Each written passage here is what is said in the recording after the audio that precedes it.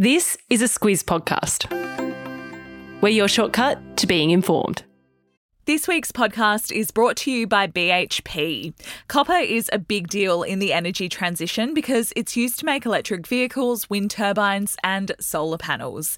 When it comes to producing copper responsibly, it's happening now at BHP. Good morning, I'm Alex Ty. And I'm Alice Dempster. It's Tuesday, the 7th of August. In your Squiz today, the Matildas do it again. An investigation of a fatal luncheon, Niger's on a knife's edge, and them's fightin' words. This is your Squiz today. I don't know about you, Alice, but I was very happy to sacrifice some sleep last night to watch the brilliant Matildas do it again. Mm-hmm. They beat Denmark in their World Cup match 2-0. Yeah, I love my sleep, Alex, but when you get an incredible result like last night's, it doesn't hurt quite so much to miss some. The Aussie women were in control of the game from start to finish. Denmark never really got much of a chance. The first goal came 30 minutes into the first half with Caitlin Ford shooting through the goalie's legs. And goal number 2 came in the second half and it was just as delicious. It saw Hayley Raso claim her third for the tournament. With Mary Fowler, the brilliant midfielder, being behind both of those goals, actually. Yep. And all of this happened before Sam Kerr had even got out of her tracky dacks. She ran on with 11 minutes left in the game for the first time in this World Cup. It was a great moment. Yeah, it really was. And her huge smile was met by loud cheers from the 75,000 at the stadium in Sydney. Last night's win is an equal best World Cup performance for Australia. It's the 4th time we've made it through to the quarterfinals. We haven't ever progressed to the semis, but after last night's performance, you've got to think that we've got a real chance to get through. Yeah, I really hope that's right. And as for what's next, it's likely that we'll play France in the quarterfinal in Brizzy on Saturday Arvo. France play Morocco tonight, so keep an eye out for that. Long story short, after tomorrow night, there will be 8 teams left, and after Saturday, there will be 4 teams left. So let's keep this good thing going. I don't know what to think about this story, Alice. Police are ramping up an investigation into a family lunch which has so far killed 3 of the diners and left a 4th man in hospital. So this lunch happened about a week ago in the Gippsland region, which is in Victoria's southeast. Police believe a 48-year-old woman served a dish that had death cap mushrooms, which are highly toxic for anyone who's not aware, to those people. But it's not yet clear whether she ate the same dish.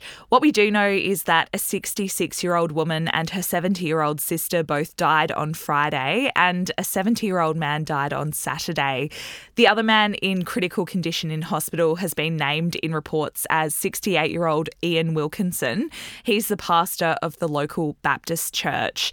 And it's worth mentioning, Alex, that the woman who police believe served the meal is a daughter-in-law of one of the couples. She was interviewed by A Current Affair last night. Her name is Erin Patterson, and she says that she's devastated that they're gone, but that she didn't do anything. She was also interviewed by police over the weekend. That's right, but she was released after that. The detective inspector also made clear yesterday that even though the homicide squad is investigating the deaths, it doesn't automatically mean that the deaths are suspicious. He said, quote, "At this point in time, the deaths are unexplained." Alice, the report from the ACT's Sofronoff inquiry has been officially released. And if you're thinking, don't we already know about this report? You could be forgiven because, yes, it was leaked to the media last week. But now it is officially out in the open. So this inquiry has to do with the criminal case against Bruce Lerman for the alleged rape of Brittany Higgins and how that prosecution of Lerman was handled. As you say, Alex, that inquiry report was finished last week and handed to the ACT government.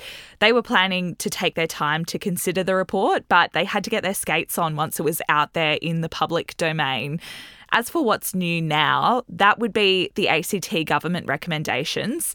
To summarise, they said they'd accept all 10 recommendations of the report, which stretch from setting up a new complaints mechanism for the ACT Prosecutor's Office and the police, to training police officers on how to better handle notes from counselling and when to charge someone with sexual offences.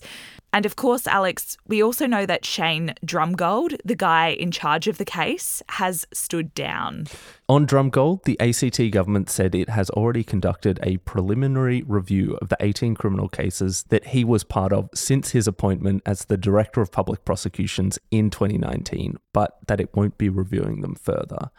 And on the leaking of the report by Walter Sofronoff himself, the leader of the ACT, Andrew Barr, said that that was a significant lapse of judgment that left him extremely disappointed.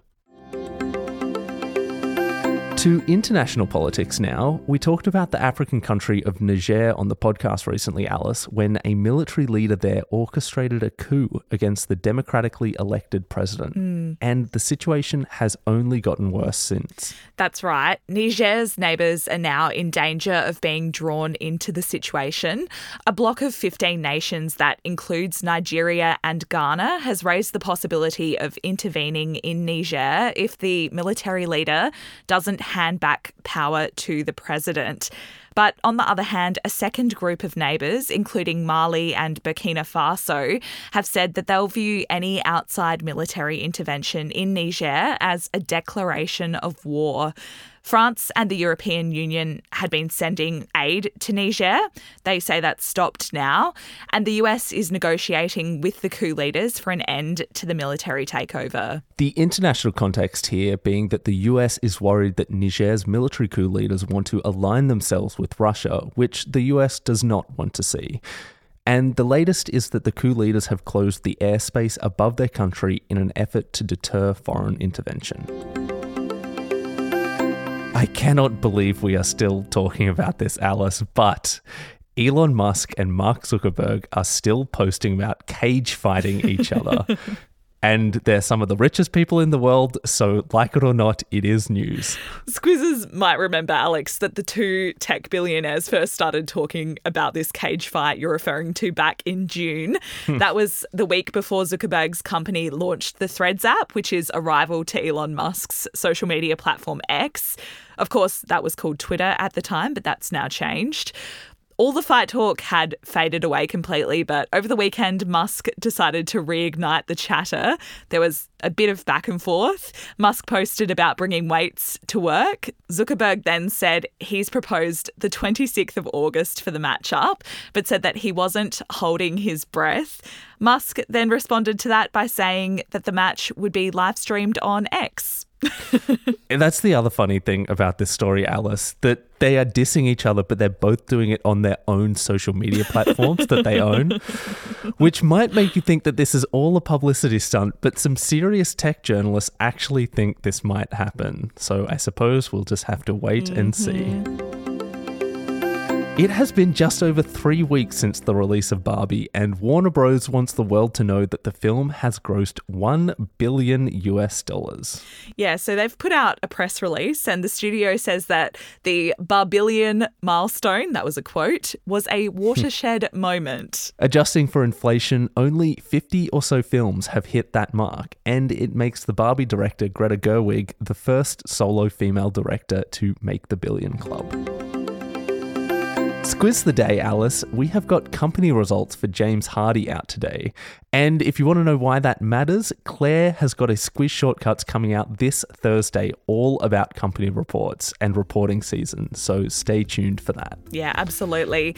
And it's probably also a good time to mention that if you haven't subscribed to the Squiz Shortcuts feed in your podcast app, it might be a good thing to do this morning. That is all for us today. Thank you so much, and we'll be back again tomorrow.